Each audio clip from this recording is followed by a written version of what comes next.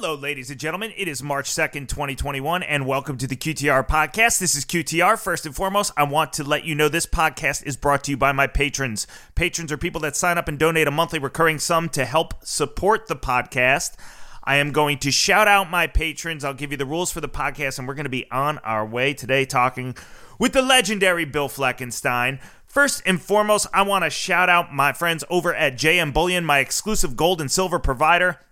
They have been in business for a decade now. They've done over $3 billion in sales. It's the only place I buy my gold and silver bullion. QTR podcast listeners have their own rep over there.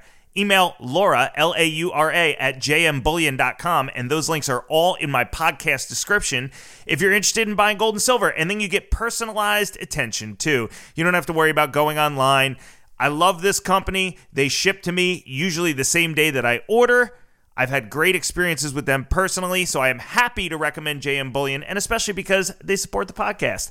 This podcast also brought to you by George Gammon's Rebel Capitalist Pro platform. George Gammon, Lynn Alden, and Chris McIntosh have come together to help break down the absolute insanity that is the macro economy. It's nuts. I think it's a giant Ponzi scheme. George sees things similar to the way that I do. And if you want a perspective on things that's a little bit, I would say a little more educated than mine, a little bit more knowledgeable than mine, the Rebel Capitalist Pro platform and the forum specifically, where I like to hang out and do some reading, is a great resource. They also do live Q&As. You can get a glance at all these people's portfolios, Lynn Alden and Chris McIntosh.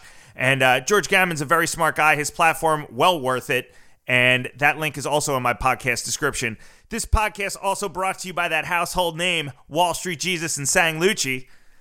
The Steam Room is, somebody asked me yesterday, what's that options platform that helps you track money coming into the options market? The answer is the Steam Room. The Steam Room is one of a kind. These guys were tracking options before anybody else in the industry was doing it. Now it's kind of the standard. But Sang Lucci and Wall Street Jesus have had a leg up and have been perfecting the Steam Room for, I think, almost a decade now. They are offering a 30-day free trial if you use wallstreetjesus.com. That is the link in my podcast description. You can also follow Wall Street Jesus and Sang Lucci on Twitter for free. They send out little pieces of trading information on there too. So maybe if you're skittish about joining the Steam Room, you can follow them first and check it out. But they'll work with you. They'll get you a deal. They will work with you. Just reach out to Sang Lucci. Tell them you're interested. The link to the Steam Room is in my podcast description.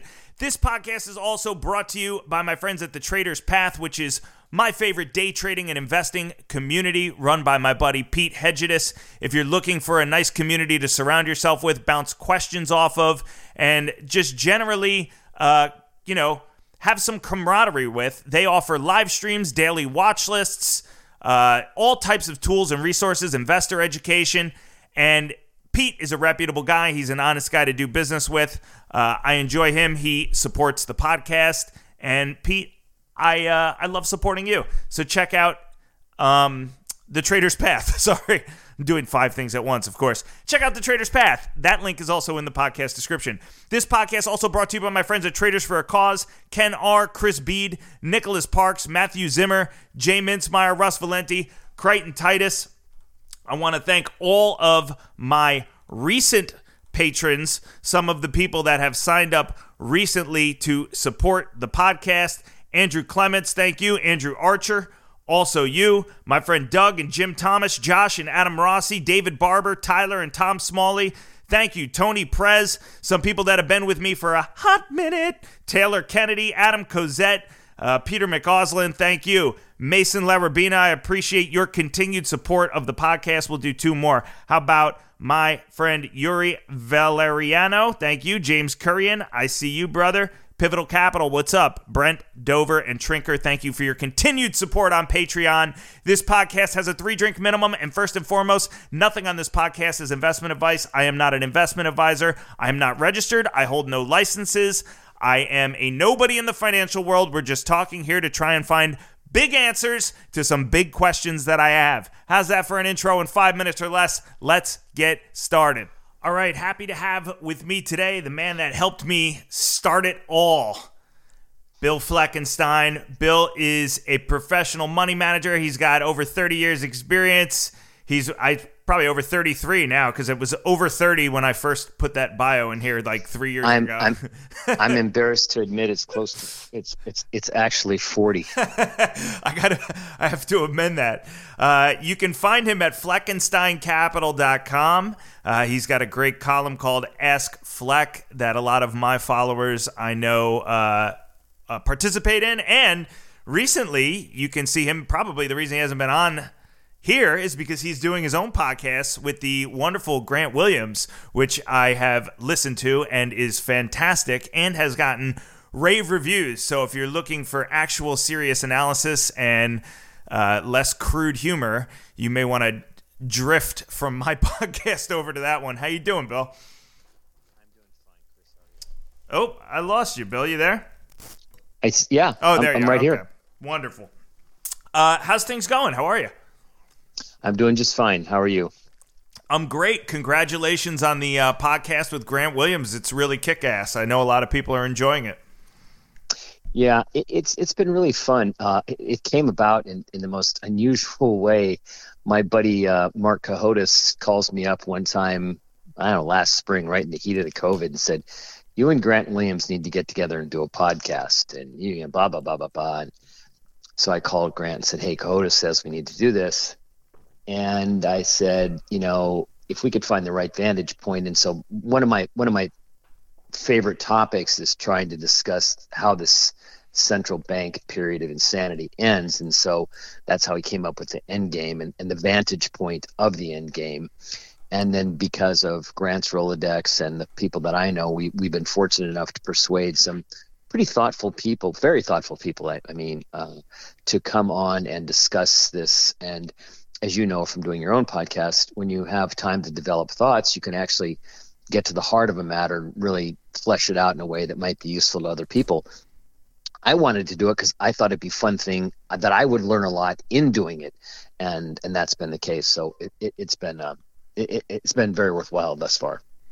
Yeah, and it comes about at really, I think, serendipitous time, right? Arguably. Look, 3 years ago when I first talked to you on episode 1 of this podcast, the gist was in 2018, hey, things right now look a little euphoric, and why is the Fed dragging their feet to raise rates and slow things down a little bit? And, isn't this just further proof that they got to keep the Ponzi scheme going? But here we are 3 years later, and I don't think anybody could have guessed how absolutely mad things have gone since then. Certainly we both knew that they would be doing QE in perpetuity, but I didn't think it would look like this so quickly, so soon. Did you, Bill? I didn't contemplate it because I didn't know what the world would look like.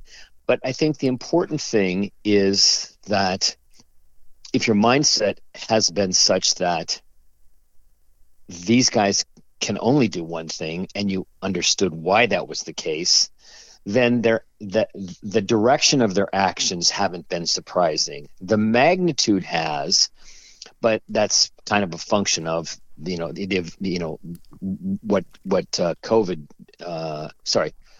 what the reaction to COVID did, not COVID so much. Yes, I'm surprised at the magnitude, but not really. I couldn't have predicted it, like I said, because I didn't know what the environment would be. But the fact that they did what they've done, and now they say, "Look, we're not even thinking about raising rates." They are telling you that they don't even care about inflation. They are so drunk that they think it's such a good thing, and they have now gotten social priorities ahead of inflation in that they want employment back at its peak, and there's been lip service to the people of color version of that. Now, I don't know how serious they're going to focus on that. We'll have to see. But inflation's way in the back, and when you think about the fact that the inflation data is completely cooked, and I don't mean that like in a tinfoil hat sense. I mean the math between substitution, owner's equivalent rent, hedonics, they've constructed an index that has real difficulty showing any inflation. So they've got the barometer is understated. They're going to let it hot and run longer than they need to because they're going to rationalize it because they think inflation is great. Now, what you've never seen in the hundreds and hundreds and thousands of Fed interviews is you've never had one of them articulate why inflation is good, because they can't, because it isn't. Right. And that's never been part of their mandate. That just evolved because my pet theory is that when the '08 collapse happened, they were worried about a depression. And so they talk about deflation like a depression. And then if deflation equals a depression, then boom times must equal inflation. It's literally almost like the analysis that's simplistic, whereas we see deflation constantly in the price of electronic doodads. That's the idea behind hedonics. Even though the price may go up, I mean, your phone does a lot more, but their health cost a hell of a lot more than they did a few years, 4, 5, 10, 15, 20 years ago. But, but now we all have supercomputers, and therefore, basically, they're paying us to take them on the hedonic scale. Any case, so the amazing thing to me has been how obvious it is that they're trapped and how little consequence there has been about that thus far.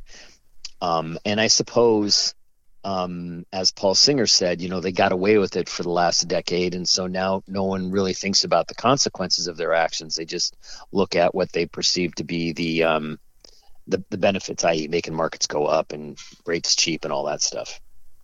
Yeah, it's so strange how the narrative around inflation has changed. I mean, it's odd to me, and I've only been paying attention for 10 years. So for it to kind of morph into, like you said, hey, they don't really talk about why inflation is good, or what the function of inflation is. And now, go ahead. I was going to say inflation is a consequence of economic activity in a general sense, and it's also a consequence of reckless monetary policy and some interwoven combination of the two of them. The problem is today there are very few people who actually were operating financial markets or businesses or even old enough to understand what was going on in the 70s. So to have any real feeling for the psychological component, and that's one of the things we've explored on the end game. And I know a lot of really smart people that I respect who basically feel that you just can't get inflation started. They're not really worried about it. Some of them are worried about a little bit of a scare, but I think that they all these people that are sanguine, most of them are a little bit younger, and I just don't think that they really understand how once psychology shifts, it's so hard to move it in the other direction. I'll give you a different example. I think there's a whole lot of people out in the world that are quote unquote woke, right? But there's a whole lot of people that think that the extremeness of it is insane. But you probably, when it first started happening, you'd think, oh, this is going to last for 5 minutes. It's so ridiculous. At the extreme version, and yet it's only gotten more extreme and crazier and continued. And so my point is, once psychology moves in a direction, people start doing it, it gets a life of its own and goes on much longer than you thought. Well, the same thing will happen when inflation gets to a point where people start to get concerned about it.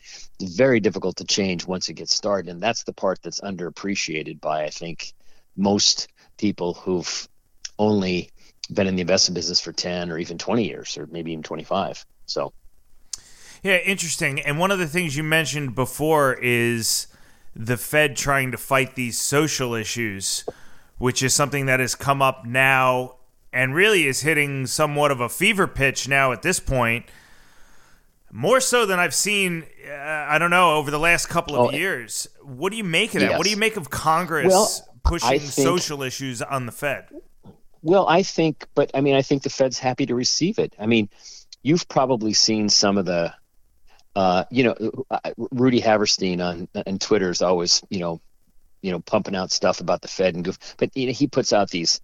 I think it's the New York Fed that does these things to show how socially conscious and woke they are, and I think the San Francisco Fed, and it's it's all part of the psychology that's driving the day, and we've got, you can see what happens in the laws and the regulations and where things are going, and the Fed, I think, is captive, populated by a lot of academics, and I think at the margin, the whole woke creed or belief in critical race theory and all of those concepts are in the academic world, and the Fed is a bunch of academics as well. So the fact that those two have cross-pollinated each other, I don't find particularly shocking. If you look back at history and look at any period, because we have perspective on it, because it's in the past, they've been laughed out of town for pursuing these kind of goals because they can't do them. It's like when the Fed pays lip service to global warming. I mean, really? I mean, you can't even get monetary policy right. You can't even get regulation right. I mean, you've presided over two bubbles, and one of them happened right in the very part of the financial system you were directly had oversight for. That was the big brokerage firms in '08. Right. So I don't find it shocking that this group of crazies has abdicated their monetary responsibility and gone off into the social agenda. It won't end well. Exactly how, I can't tell you, but it won't end well. That much I know. But I mean, what can the Fed do? I mean, what can they do other than try to print a bunch of money and then balance out that purchasing power one way or the other? I mean, we're just getting so close to the Fed just handing corporations, handing really anybody that seem, now yesterday they're talking about moving a bill forward for reparations. Like, okay. So, I mean, I feel like we're shades away from the Fed just wiring people money if it supports their social causes. Doesn't it feel like that? I don't know how close we are to that, but if it evolved that was the case, would I be surprised? I would say no, not really. I don't know how literally close they are to that. I mean, we'd need some sort of a financial accident of some sort for them to get all disturbed again, I think, or maybe not. I mean, we really don't know exactly what the administration and in this case it would be what Biden and Yellen want to cook up with Jay Powell. We don't really know that yet. They've been pretty tight-lipped. I mean, so far we don't even have a State of the Union speech. I mean, not that we need that to know what the agenda is going to be, but right. So I think Congress has been kind of carrying the ball, doing all the things they want to do. So I don't really know exactly what would jumpstart a drumbeat for the Treasury and the Fed to kind of lock arms and try to pursue a goal, right? I mean, whatever's supposed to be in the Fed charter doesn't mean anything anymore, as we saw last year when they bought corporate bonds and munis. And so, I mean, anyone who says, well, the Fed can't do that hasn't paid attention, because they'll do whatever they want. Would they buy stocks? Yeah. Oh, I forgot that was this year. Would they buy stocks? Yes. And as I've said along, Chris, they'd be bragging about it. They wouldn't be hiding it. But anyway, we don't have to go down that path again. No, but it sounds like you're coming around to it, and we. No. But if they deemed it necessary, by their reckoning, they would do it. They would tell you they're not going to do it surreptitiously. That's always been my point. But. Right. Understood. Yeah, it feels like, I mean, what do you think obviously we're saying, look, CPI is not being registered correctly. If you look at something like the Chapwood Index, you can see inflation and the cost of living is rising far more significantly than the Fed lets on. What do you think is the most inflationary path that the Fed can go down in terms of just creating direct price inflation? I mean, we know they can expand the money supply, but what do you think? Where do you think the biggest risk is for them in generating real consumer price rises, even ones that register on the CPI, versus kind of the QE that they're doing now, where this money stays parked? You hear about the velocity argument all the time. Yeah. Well, I think smart friends of mine who have a different view would disagree with me on this, but I think people are way more sanguine about the Fed's ability to generate inflation that they don't want, more than they want, because it didn't really happen the last go round. So they've torched, in my mind, the logic of, well, it's stayed trapped in the financial system has been tortured. Yes, they make a great case and they can show you the numbers, but that isn't exactly true, because and the reason people like that argument is there's a stat you can get at. But when I first started out in the business back in the early 80s, I tried to understand how monetary policy actually worked. And I've spent my whole life asking questions. And the truth is, you can't really explain exactly how it works. Mike Green likes to talk about, it changes the collateral value of bonds. Well, yeah, that matters in a risk parity world. But the world didn't always used to be a risk parity world. Right. And so, it leaks out. So back in the day when the Fed would do, buy bills or match sales, they would constrict or increase the money supply, and it would matter to the market. Now, I don't believe it was because they changed the collateral value. It said something to animals about animal spirits, perhaps, but it was also how money kind of leaked out, And I had hundreds and hundreds and hundreds of hours of discussions with people about how does it actually work. And the fact of the matter is, you really can't go from the ankle bone all the way to the neck bone. Some of it just happens. And that also happens today. Like, for instance, the people that like to say, well, the money's in a silo in the bank and it can't leak out. Well, yeah. Well, tell me about how about options? So one of the ways that money leaks out is that people get stock options, and then they monetize them, and they're able to monetize them partly because of, the rate structure and things like that. So money is constantly leaking in. You wouldn't have to have bank lending. Let's just say that they mandated, I'm making something up, that everybody above the level of everybody in every corporation had to have stock options, and they had to have so much, kind of like the minimum wage.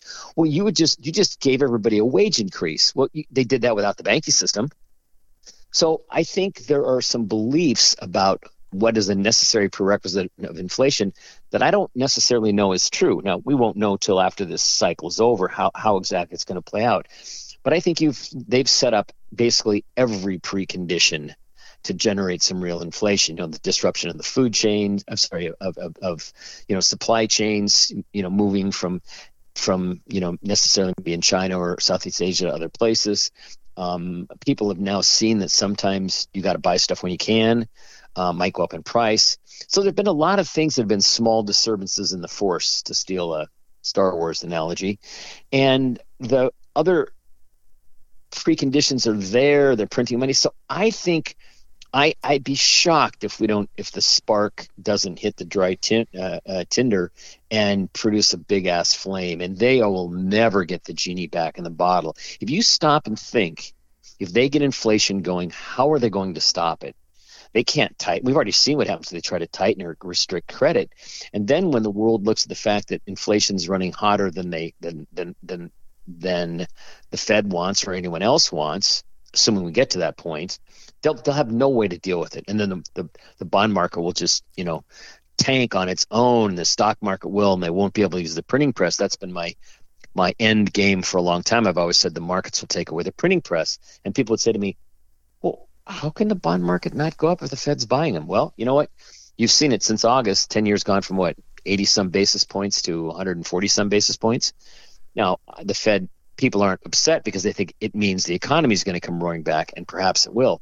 But my point is, people have been so conditioned that whatever the Fed wants, the Fed gets. They can't quite envision a world where that doesn't happen. So anyway, I think there's a big train wreck down the road. I have no idea when, and you can't guess at when. You'll only be able to start to see things are changing. People are thinking about this differently, and the narrative and the stories will change.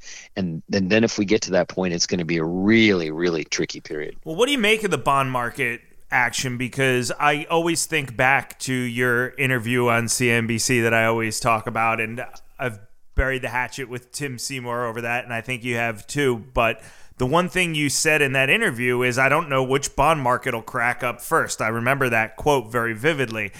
Right. And so I'm anxious to hear about your take on what's going on in bonds, because there are people saying, hey, the bond market is basically telling the Fed, you guys have it wrong. But there's also people saying, smart people saying that, hey, the 10-year is just going back to where it was pre-COVID.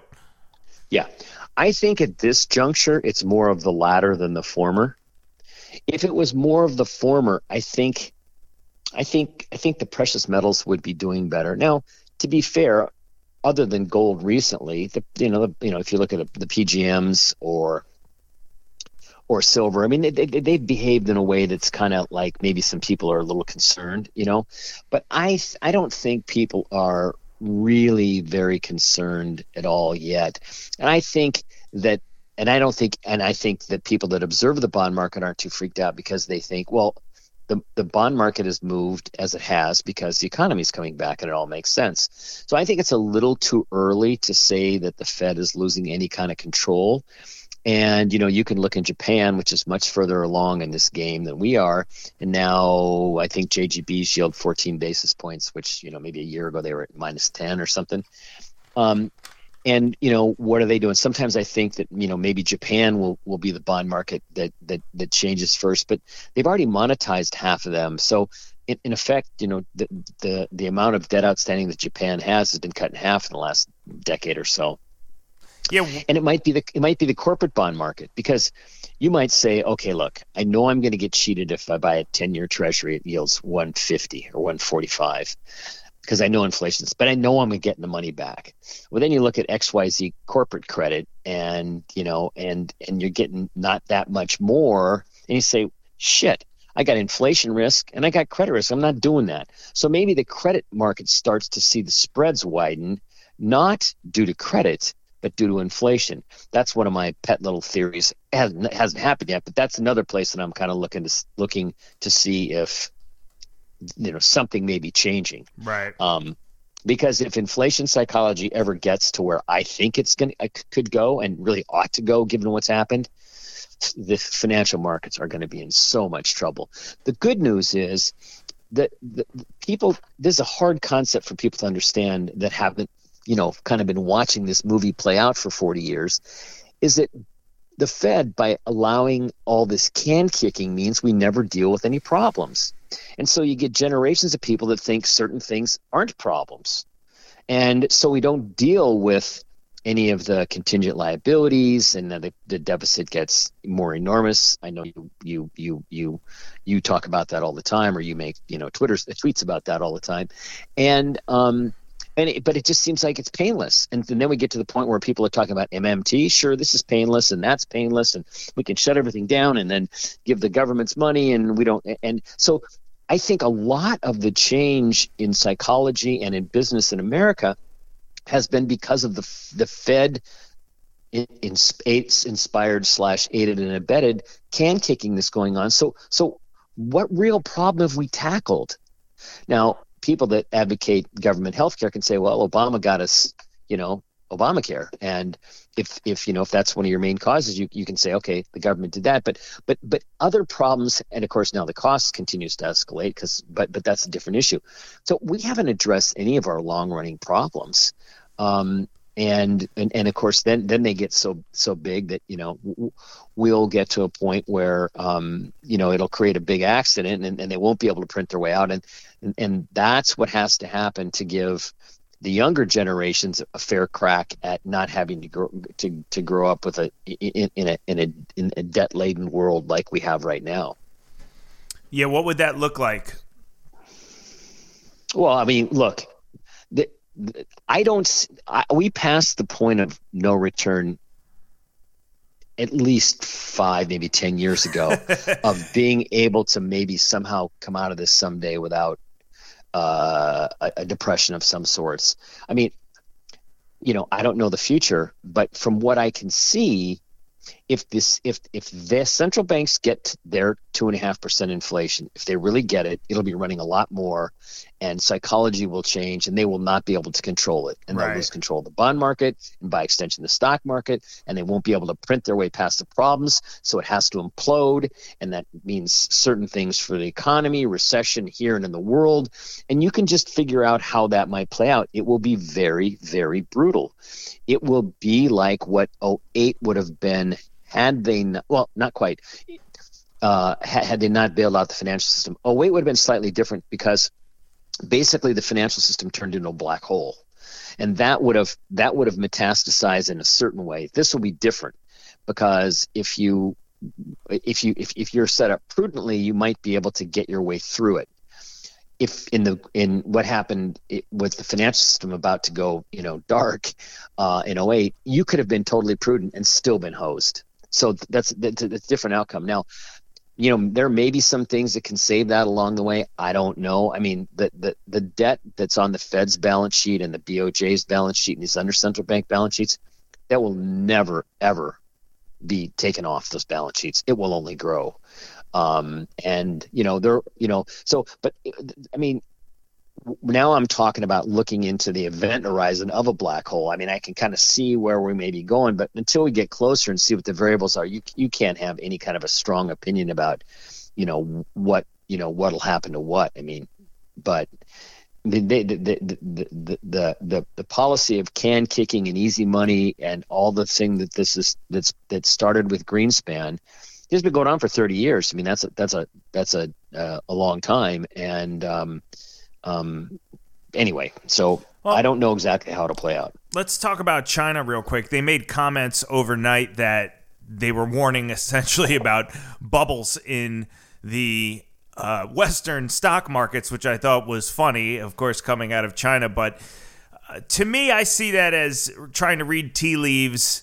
I had read this Societe Generale report late last year, talking about what their goals monetarily, in terms of monetary policy and fiscal policy, would be in the forthcoming year. That note seemed to allude that China would tighten a little bit, that they were going to start to get a little bit more hawkish on monetary policy, kind of battening down the hatches and doing a little bit of housekeeping this forthcoming year. And then when I see this note headline come out last night about them warning about bubbles in Western equity markets, my wheels just start turning, and I just start thinking, man, what could they be up to? I mean, what do you think? It could be nothing, but what do you think maybe like a worst case scenario with China could be? I mean, what kind of pressure do you think they could put on the U.S. in terms of economically or financially? I really don't know. I have, since China became an important variable in the mix over the last 20, 25 years, I've tried not to hold a very strong opinion because I knew that I did not have the right data to try to really have any kind of a well-researched insight. And so there have been lots of China scares about one thing or another thing. And I've said, I just don't know enough. I'm going to kind of just try to pay attention. And so I don't really know what their agenda is. And I don't even know except power, I don't know when they say one thing, do they really mean that? Are they trying to eradicate? I just don't know. And there's enough things that are happening that I understand that aren't being paid attention to, that I don't try to hold an opinion about something where I know I don't get good data and I just don't have a good feel. So I don't really know what they're up to, but I do know. All right, so I do worry about the fact that I think, other than our war technology, so to speak, I think we're kind of in a weak place as a country, given the sort of the real lack of the huge spread of the people that were, say, Biden supporters or Trump supporters, just to pick a way to label it. And I worry that if a war started somehow, I really don't know how we would deal with that. I hope that doesn't happen. And I don't think that's their agenda, but I don't think they can look at us right now and be scared. I mean, I think they have to think that, my guess, and I've already admitted I'm not well, researched on this. I don't think they're very afraid of us. Right. No, I don't think so either. I don't think that's a good position. But beyond that, I don't have a strong opinion. Like I said, I got enough stuff to worry about that I can really understand, that I can't borrow trouble on something I don't really have good data on. I mean, is it reasonable to think that at some point their treasury purchases are going to slow up or stop? I mean, I don't understand why anybody would be buying them, but well, I think that they have. I don't have the data at my fingertips, but I mean, I think that they have. But and I think they might be concerned about the dollar or treasuries in general. I mean, the people there are plenty of people in the administration or in the bureaucracy over there that are U.S. educated, plenty smart. They can see. It's like, what's interesting to me about I'm shifting gears on you, but it's interesting to me that it seems like the entire Bitcoin crowd gets the joke about the Fed and the fact that the money is, being turned into confetti. It seems like they all get that joke. Now, they have all kinds of other reasons for liking Bitcoin and all of that sort of thing, but it seems like a lot of what I see on Twitter is they all get the joke about the Fed. So if it's that obvious to that segment of the population, why wouldn't it be obvious to, smart Chinese bureaucrat types that are in charge of finance? So, right. Maybe they hold their nose and buy them, and just because they want to have something in that, just from a liquidity standpoint, I don't know. But it seems to me, the data that I think I've seen suggests that they have slowed down their purchase. I mean, they certainly can't be buying them pro rata like they used to, because otherwise they'd own way more, especially given the size of the deficit continues to grow. Yeah, let's talk about precious metals, which you mentioned. You thought maybe the precious metals market was... I mean, do you think the precious metals market is reacting appropriately to what's going on now? I mean, I know you don't know, obviously, exactly where they're supposed to be, but what's your take on the recent move, coming off from gold, maybe coming off from 2000, while at the same time we're still kind of pushing the ball forward on trillions more in stimulus? Well, I have to lead with my chin and say that, I totally missed the intensity and length of the correction that's been going on now for, call it 6 or 7 months in gold and in the mining stocks. I at the time in August, September, August, I kind of thought maybe we could have a correction because the sentiment and the action and all that. But I thought it through, and I thought, okay, we're going to get a shorter correction because that'll screw the most people, because everyone's being clever and trying to get off the train. They're going to get back on it. And because I thought, and if we have a protracted one, it'll be really complicated. But I didn't think that was going to happen, and that's exactly what's happened. So I can't say that sometimes in this business, you see the ball really well. You see what's going on, you react to it, you got it, you're in sync. And I have not been on this subject. Gold has behaved dreadfully, although it's not down a gargantuan amount. It's just the way it goes down does so in a way that demoralizes people and gets them to give up. And, the sentiment, the DSI, the futures market daily sentiment index, got down to 14 a couple days in a row, which is quite low. It's almost never gets that low in a bull market. Right. That doesn't stay there very long. And the DSI, I think, on the bond market was 18 and the dollar was 30, or vice versa. So two markets that supposedly everyone hates. You see lots of chatter about dollar and bonds. Both those markets, people were more optimistic about them than gold. So I thought that's kind of interesting, because they're kind of like in direct competition with each other, right? Sure, yeah. Bonds and the dollar versus gold. So this correction has been pretty brutal, and the mining sector at let's call it $1,800 gold, is many of these stocks are selling at 10 times earnings or 12 or less. I mean, new gold sells for 5 times. But obviously the price of gold and silver and copper by extension have to hold up for those numbers to matter prospectively. I think that it will, but anyway, I think there's some chance that the correction is finally ending, given the lopsidedness of the decline and where sentiment is and positioning, and the fact that there's been so much pressure in the futures market that the nearby month is traded at a discount to spot for many days in a row. I haven't seen that very often. So I think it might be ending, but I totally missed it. So if you ask me if the market's behaving the way it's supposed to, meaning how I thought it would, the answer is no, hasn't been. What do you make of crypto? I mean, give me a broad overview of your thoughts on crypto as a whole, and also what are you making of the recent move, which really since the last time we talked, I mean, the price of crypto has exploded. I understand the concept of why people want to own this very well. Right. It's a limited thing, okay, and therefore, in a world of debasement, the price of a limited thing often goes up, and so I understand the price action component.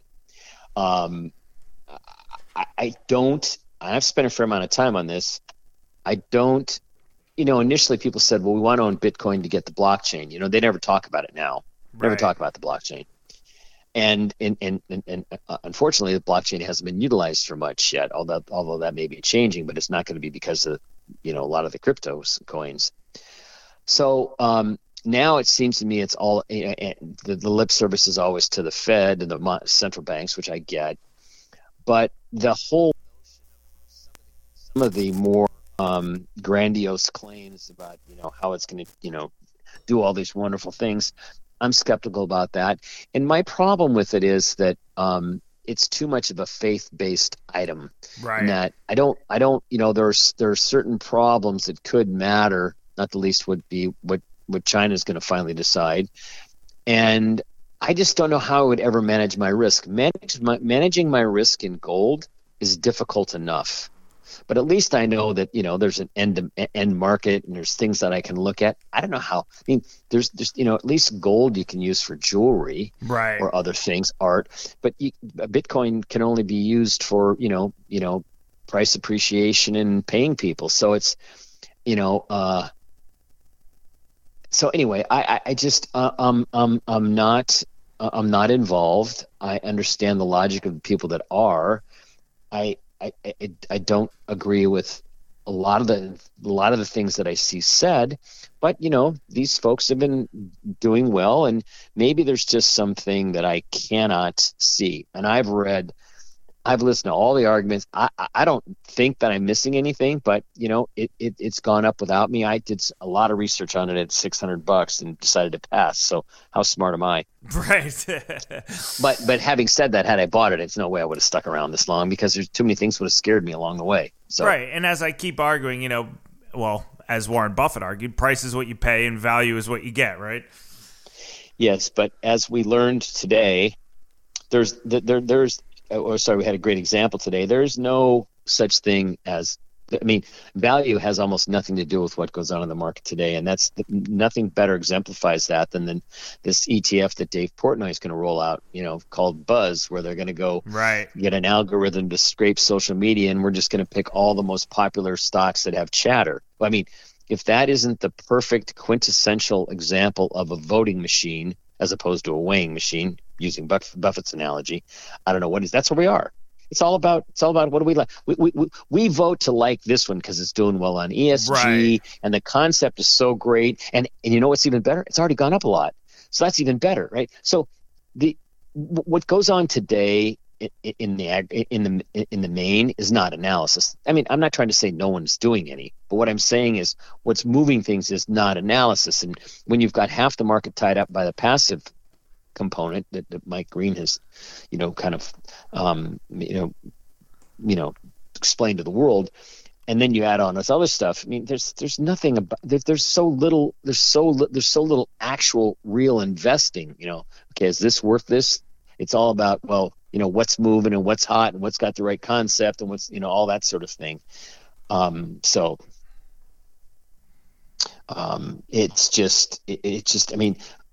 I've read many, many, many books on the 20s over the years, and I've reread them many, many times. What I see today, what I've been seeing, reminds me a lot of the public mood in terms of psychology and technology and gee whiz stuff in the 20s, and now everyone's involved and people know how to get on margin. It's these Robinhood to me with putting people that don't know anything and letting them borrow money and use margin and speculate on options or partial. I mean, that's like the bucket shops of the 20s. Right. So I think it's all pretty. I mean, it's fun while it lasts, but I just think it's all they got a lot of balls in the air, and they could all come tumbling down in a pretty ugly way pretty quickly at some point. But it's hard to have that happen when they're monetizing this much. So you can look at the insanity, but then you look at the monetization and what the Fed's doing, and it's really hard to have something go wrong unless there's finally a perceived problem with the main engine of everything, which is money printing. Yeah, sure. I'm wondering if what you think the timeline could look like for this. I mean, you talked when we started the podcast about why the podcast is called The End Game. And, there's such a broad range of different scenarios as to what the end game could be here. I mean, do you want to just run us through? I mean, what could a near-term end game look like, and what could a long-term end game look like? I mean, what is the range of options that you think? Yeah, I don't know about a near-term, and I think there's only the only end game the end game that at some point the markets, the public, however you want to say it, are going to decide that these central bank policies don't work. What they actually do is they help exacerbate inequality, and I'm talking about the 1% or the 10% versus they hollow out the middle class, they create inflation, they allow can kicking, so all kinds of warped things come to be policies, and they do nothing but cause problems. All right? And at some point people are going to recognize that. When that happens, and whether it's because we've got inflation or a severely weak dollar, I have a hard time thinking the dollar can be the catalyst, because everyone else is doing the same thing that we are. Right. So I think it gets down to the bond market, and at some point the bond market will behave in a way that the Fed doesn't like, and the Fed will want to try. If the Fed has to put on yield curve control, that's when you have to start paying attention. Right. Because what that means is the bond market is saying, hey, we want to take rates higher because we're not comfortable with that, where things are going, and the Fed's saying, we don't want rates higher. And so what you would do if you wanted to appease the bond market in the old days is you would tighten, and it would be a bumpy period, but you'd keep your credibility. What the Fed's going to do is say, no, we don't like that, and then they're going to print. So they will be functionally pouring gasoline on a lit fire. When that happens, that's when you have to pay attention. You have to see if the bond market is going to get serious about having a problem that is centered on the lack of discipline, for lack of a better term, of the central bank.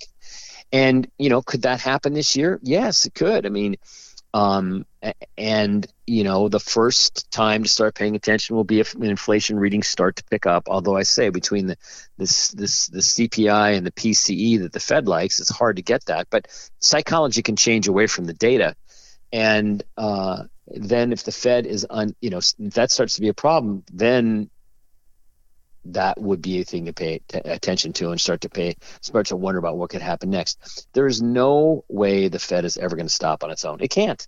Look, it tried to cut back. It was doing, doing QT on, and raising rates a bit, and then they almost blew up the dealer community, and then they went there, and then we had the COVID thing, and now we've got these massive debts, and anyway, they're completely trapped, so they're never going to stop on their own. So the question is, what's going to make them stop? And that's the only thing I can see making them stop is the bond market. Interesting. So we will watch the bond market for those potential clues and for those signals. Bill, I want to thank you so much. I know we got a hard stop today, but for taking time out of your day and on short notice, it's great to talk to you again, man. Hopefully, love to have you back on in a couple of months. Congratulations on the success of your own podcast as well. All righty, Chris. Thanks. It was fun. I'll come back for sure. Okay. That was the one, the only Mr. Bill Fleckenstein of FleckensteinCapital.com. Appreciate Bill being on. And again, appreciate my patrons for their continued support of the podcast. For right now, folks, I am out. Peace.